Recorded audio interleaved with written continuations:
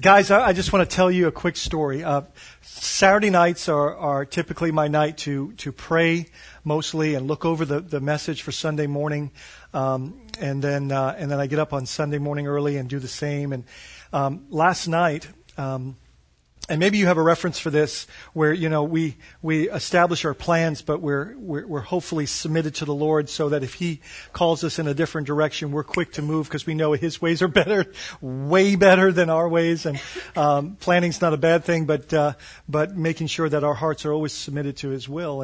And last night as I began to pray, because I don't know if you're maybe not aware of all the needs that are within our fellowship, but, obviously Miss Jean, having a pacemaker put in, and I'll get to a lot of other things that are going on within our church family.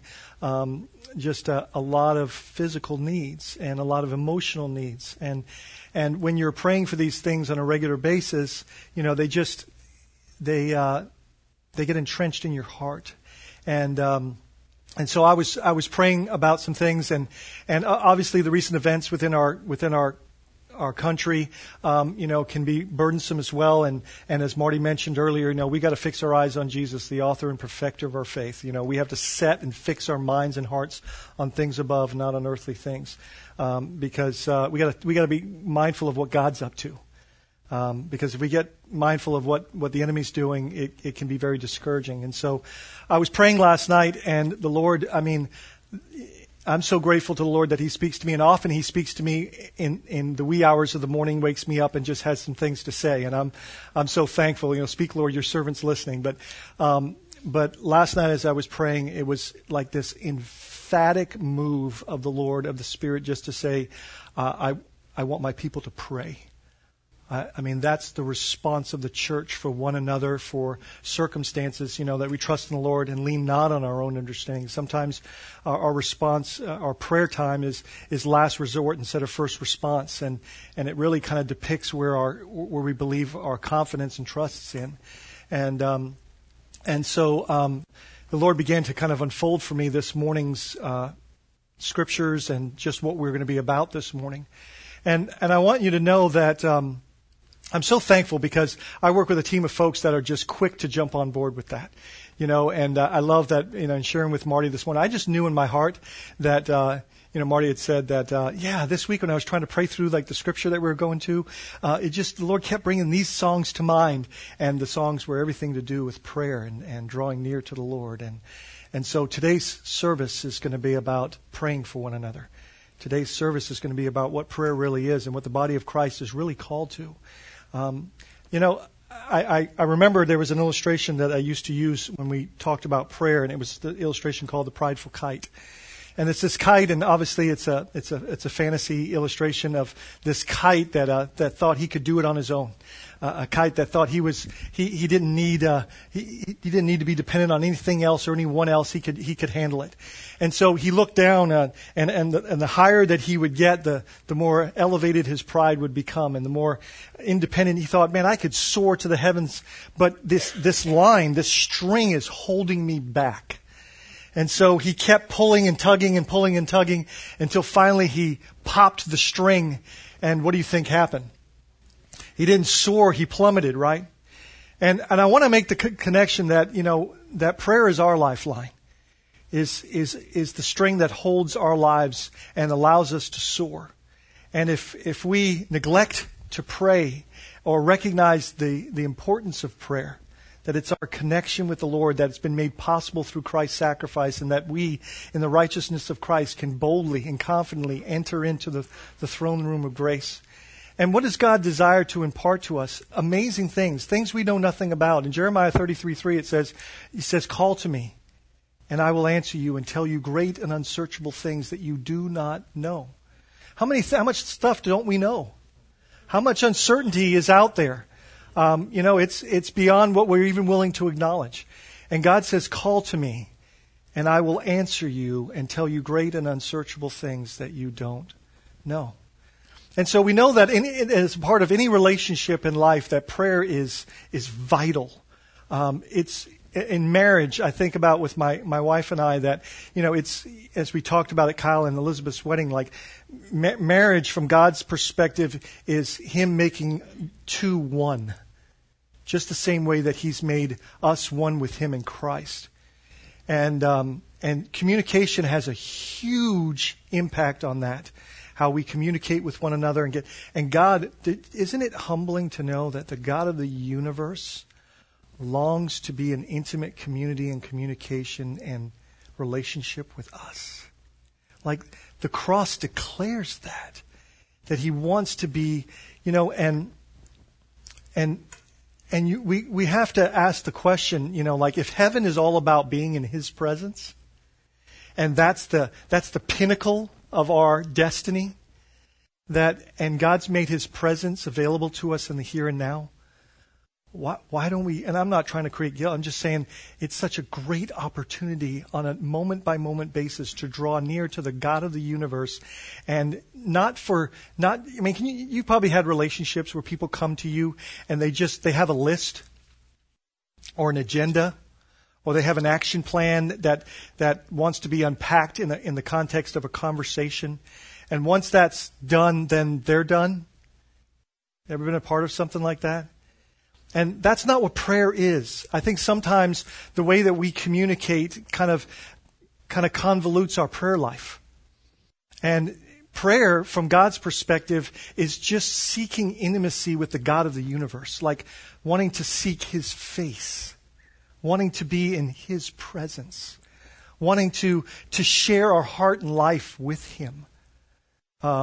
And in the context of those experiences, yes, we share our needs and concerns because we acknowledge that You're the God of the universe and You can do something about this. Our faith confirms when we get on our knees in a humble posture and we say, God, look, I've got a desperate need. Fear is knocking at my back door, but I want to walk by faith and not by sight. Lord, I cry out to You because You are my hope, my rock, and my refuge, my ever-present help in time of need. Where do we go? Do we go to Google or do we go to our knees? Where do we go when we're looking for answers? And God is the answer giver. And the challenge for us, as Maureen mentioned, is that often we come to God with not only our to-do list and our wish list and our agenda, but we come to God with a timeline. And when we thoroughly trust the Lord and believe that He is the God of the universe that has it all in the palm of His hands, then we can also trust Him for the timeline as well. And we can say, God, I don't know, but You do. And You have a better perspective on everything than I do. And that just being reminded this morning of that reality, doesn't that put us in a more humble and a more dependent posture? And man, what Christ has declared by going to the cross is that, that He's accomplished the ministry of reconciliation. He's shared it with us, that He wants to reconcile us to Him, and He wants to be in intimate unity and community with us. In 1 Thessalonians chapter 5, verses 16 through 18, we get, I've heard people often say, what's the will of God? Well, the will of God is depicted here in 3 pieces. It says, rejoice always. Verse 17 says, pray continually or pray without ceasing. And then be thankful in all circumstances, for this is the will of God in Christ Jesus our Lord. And so what does it look like to pray continually? To walk in prayer, to walk in constant communion with the Lord? What does that look like for us? Because so often we think, well, how do I do that while I drive? If I close my eyes, that won't be good. But what is the purpose of closing our eyes and bowing our heads and getting on our knees and clasping our hands? All of those are meant to express humility and honor and to keep us from being distracted and to acknowledge that it's not my hands but Your hands that make the difference. And so, are we walking in a constant conversation with the God of the universe, and that this privilege has been provided to us is an incredible thing. As I get burdened, I'm so grateful to the Lord that He has opened the throne room to us so that we can make petition on behalf of loved ones that are going through cancer and struggle and trial and loss and relational and family conflict.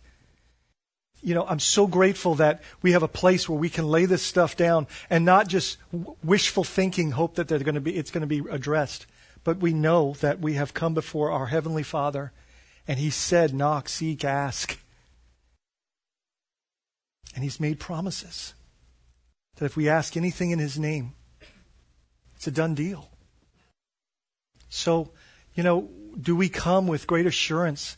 Because is there not great comfort to know that when we ask, that our Heavenly Father not only hears us, but that He acts on our behalf because He's promised, not because He's obligated, but because He said so? And does that not give us great confidence where we can rest in our struggles, in our trials, in our conflict, in our pain, worse than our pain, in our loved one's pain? In our loss of husbands and sons? Where we can have confidence in the promises of God that I go to prepare a place for you, that where I am, you shall also be. That to live is Christ, to die is gain. Like this brings great peace and confidence. In light of recent events within our culture, last Sunday, Saul came and shared some daunting statistics. 36 or 63 million babies that's what we know about. 63 million babies have been aborted since Roe versus Wade. That's a Holocaust. That's a tragedy. That's something that should cause the church to fall on its knees and beg God's mercy and beg God's provision and call a voice to our lips to say, no, this isn't right. And I want to be a voice of truth, always displaying that truth in love. But in 2 Chronicles 7:14, as the temple was built and ready for God's Spirit to invade, Solomon had prayed. And God's response was, I've heard your prayer. I've heard your prayer. And this was His response. If my people who are called by my name will humble themselves and pray and seek my face and turn from their wicked ways. Man, this is a challenging passage because we know that our posture before an awesome God should be humility. And he says, if my people, he's not looking for those that don't have any orientation towards him. He says, if my people who are called by my name, do you know we've been bathed in the name of Christ? We've been given the name above all names so that we now stand in that name. Who are called by my name, if they will humble themselves. This is not a New Testament concept. This is a biblical concept. We are called to humble ourselves. Christ Jesus as our forerunner, as our big brother, as our Savior, He humbled Himself and became obedient to the cross and even unto death so that we might be saved. But humble ourselves and pray.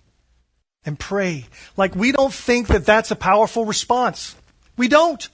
It's unfortunate. We don't think that this is a mighty aim. We don't think that, we just don't have that perspective. We think that if we do something, we got to do something because that'll make a difference. We've got to say something. We got to act. We've got to react. We got to cut off an ear because we got to save Jesus. Man, what we have to understand is what did Christ call them to do in the garden before He knew what was coming? He said, keep watch and pray. But we don't think that's a mighty act. We don't think that's a powerful endeavor. We don't think that anything gets done in supernatural ways when we get on our knees. But the truth is, it does. Because God is mighty and He's commissioned us to that purpose. We don't obligate God by praying. We ask, and He has given us that privilege. And He says, if you ask according to my will, it'll be done to you. And as it says in James chapter 1, 5-8, when we ask, we believe. And these things come. If we don't believe, then we're a double-minded man and unstable in all that we do. So we ask with faith. Isn't prayer a statement of faith as it is? When we get on our knees, we're declaring. Hopefully it's not our last resort, it's our first response. It's not our, I've tried everything else. Maybe this will work.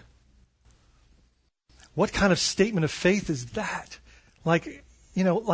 God is so worthy of our confidence in Him, our trust in him. He has proved himself faithful, and we can ask with confidence, and we can enter into his presence with boldness. But it says here, it says, if my people who call by my name would humble themselves, acknowledging that there's something bigger and better and more powerful and more capable than me or the things of this world, and pray. And sometimes we think pray and seek my face, same thing. No. We can pray without seeking his face. Right? It's pray and seek my face. That we're not seeking our stuff. We're not seeking, like when we go to the Lord in prayer, what are we ultimately seeking? But God's desire, we see this in what God has done for us in Christ. God's desire is that we would be seeking him.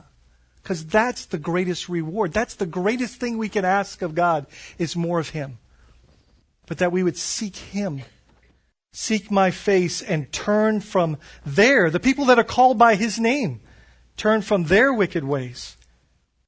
Then I will hear from heaven, and I will forgive their sin and heal their land. We were talking in Bible studies, and this is just one of many passages. In Isaiah 59, it talks about what causes God's ear. God's not slow in hearing. God's not mute. God's not deaf. But what causes God's ear to be deaf to our prayers is sin, Isaiah 59 says. And do you know that your sin has been quenched by the blood of Jesus on the cross of Calvary? And because of that, you can enter into, we have peace with God, and we have access to his throne room.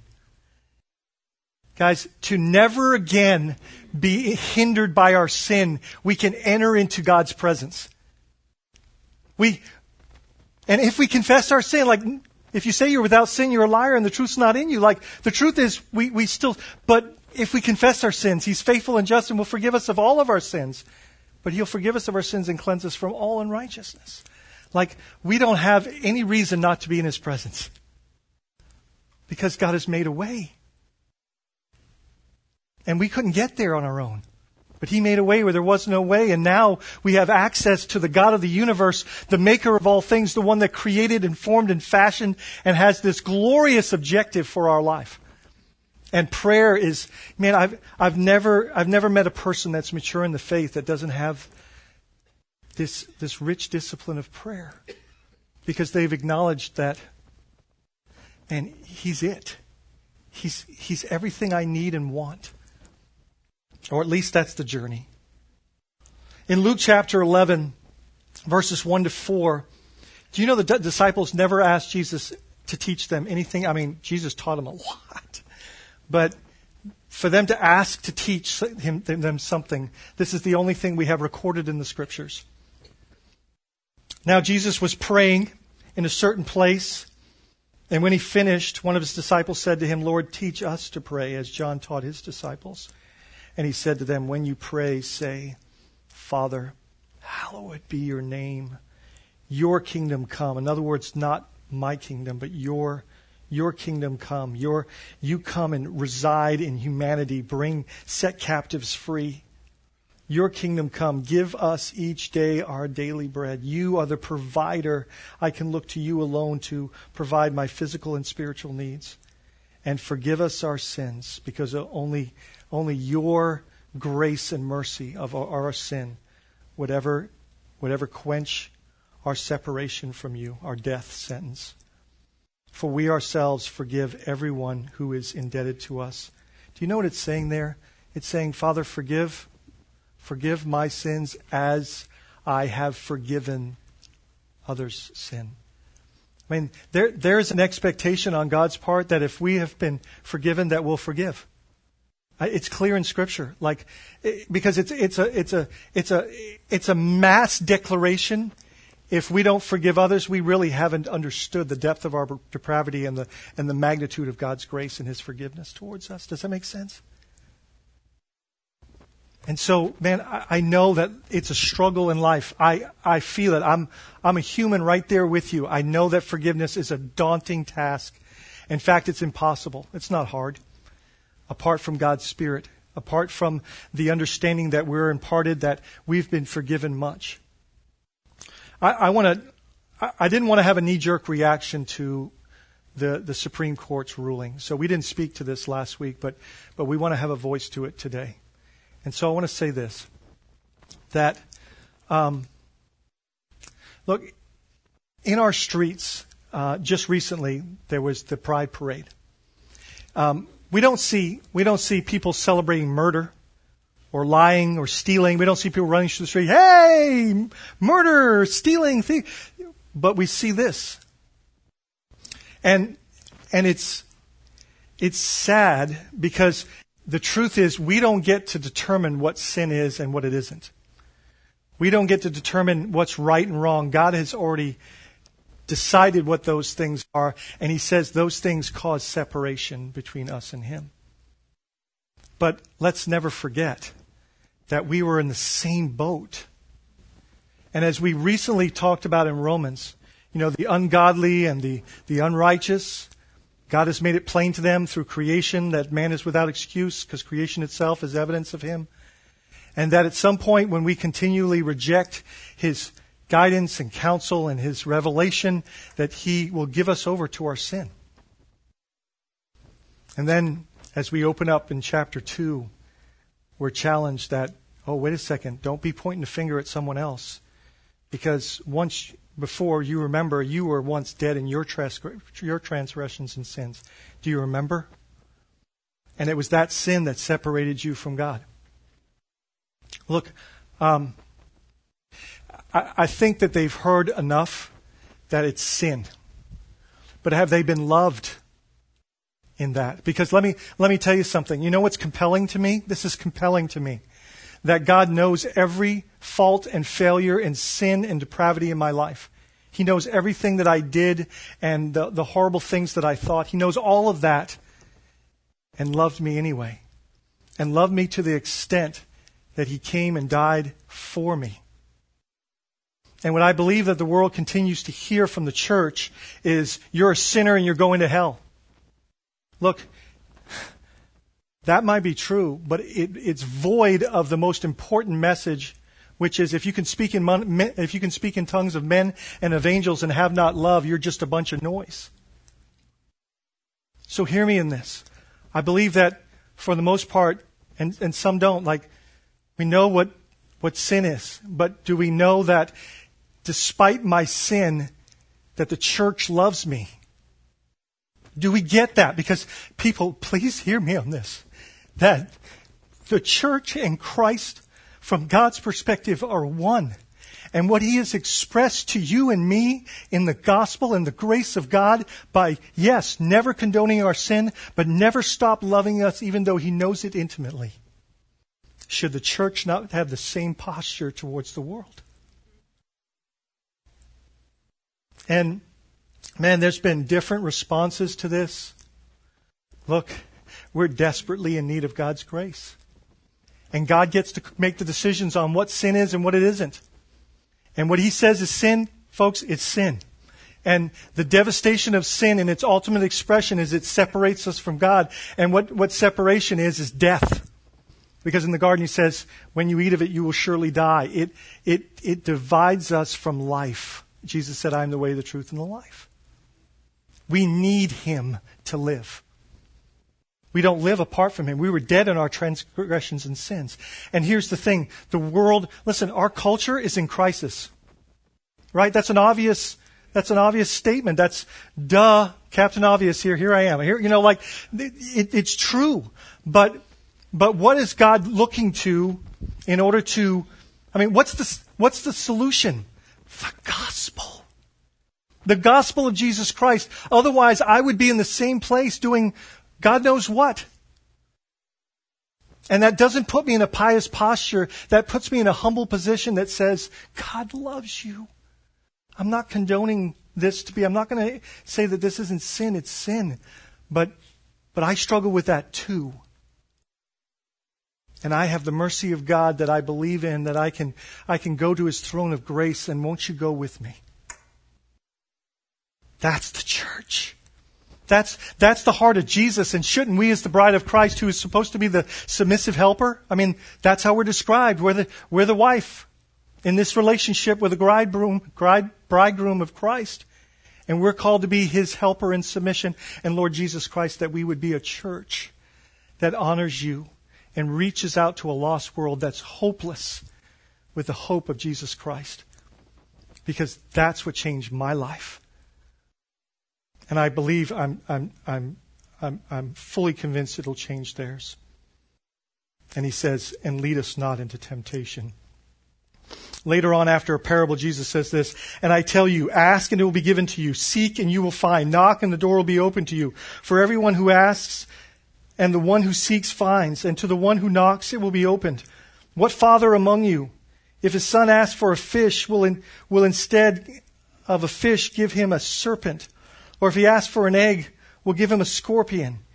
If you then, who are evil, this is Christ helping us to understand our sinful condition, know how to give good gifts to your children, how much more will your heavenly Father give the Holy Spirit to those who ask Him? And look, God is postured to bless. And the ultimate blessing is Himself. And that's what He's given us in Christ. And it should be our overwhelming desire not to correct, but to love deeply. To love deeply. And to be given through a relational context the opportunity to say, yeah, I believe that's sin too. Because it's not about my opinion or perspective, but that's what God's Word says, and I stand in it. But there's a way out. God has made a way through Christ. He is the way, the truth, and the life. And just understand that He lovingly paid our sin debt. And now we can go before the throne of grace. In Acts chapter 2, 42 to 47, this is our theme verse as a church. It's why we would consider ourselves an A2 church. And in the first part of that text it says, and they devoted themselves to the apostles' teaching, which would have been the New Testament, and the fellowship, meaning they were devoted to one another intensely, and the breaking of bread, communion, and to prayers. They were devoted to these four pillars of the church. And prayer, as we got away last fall as elders and pastors, pastors, elders, pastors, same thing. But we got together and we prayed and begged the Lord for vision for 2015. Do you know what kept coming back to us? Pray. Be more diligent in prayer. Be more faithful in prayer.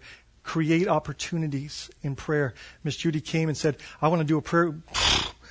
Now, that's what God's up to. I mean, God wants us to be in this intimate fellowship with Him, and we pray. So what we're going to do this morning is, with our time remaining, we're going to pray. We're going to pray because here's the thing, guys. If we come Sunday mornings, in James chapter 1, verse 22, it says, be doers of the word, not just hearers only. So what? Deceiving yourselves. Like we can come here and get all this head knowledge, and then we're susceptible to just becoming a Pharisee.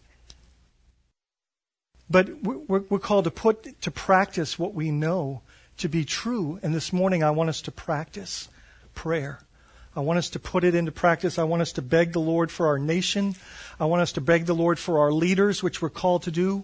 I want us to beg the Lord for the government. I want us to beg the Lord for our friends and family. And so I'm going to ask Trevor to get us started.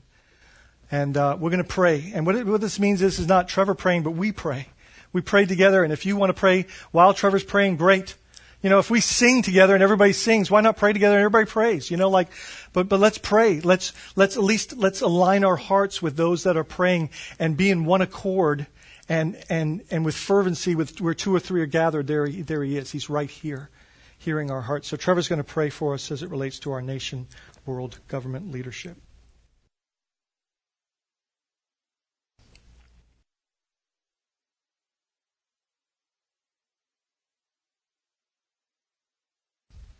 Thank you that we come. We have the opportunity to be still and to know that you're God. We thank you that we can trust in your sovereignty. God, that it means that you're in control. Thank you so much that we get a glimpse of that in Revelation, Lord, that while everything seems to be going out of control, we get to peel back and we get to look and see that you're in control and that you're moving all things in history to your purpose, to your end, to your glory. And so, God, while we look at things that go around us, Lord, help us to stop. Help us to be still. And help us to remember that you are sovereign, that you are in control.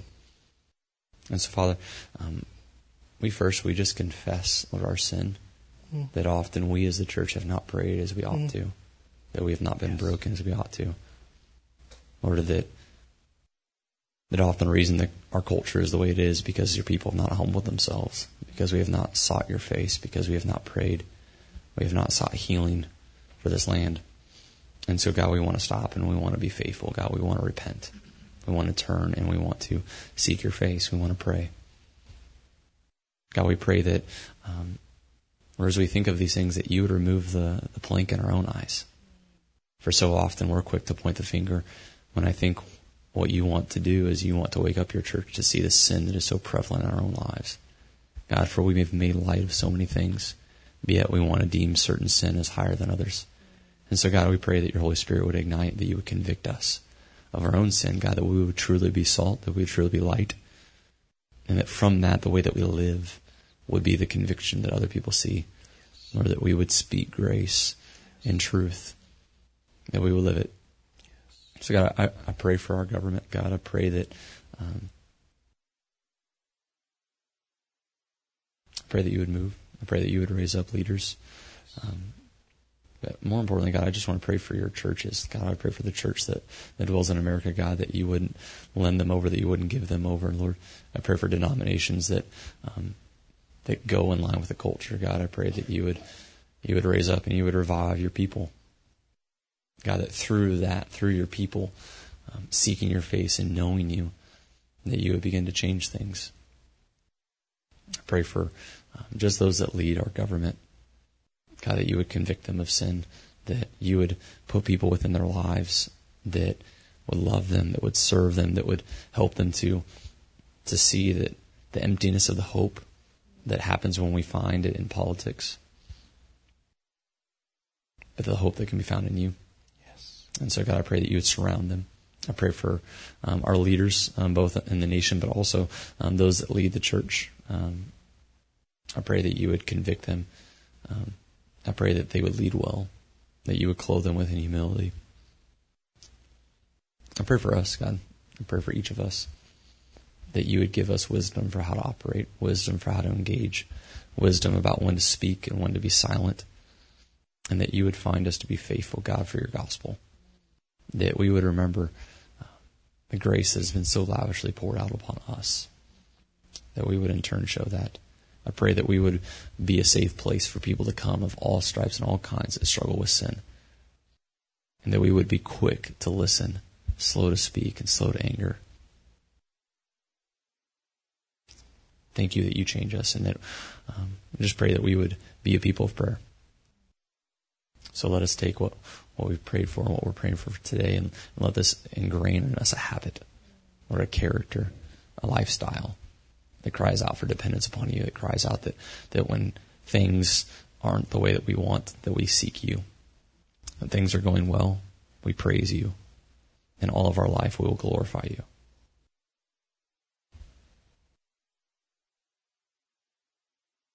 Amen.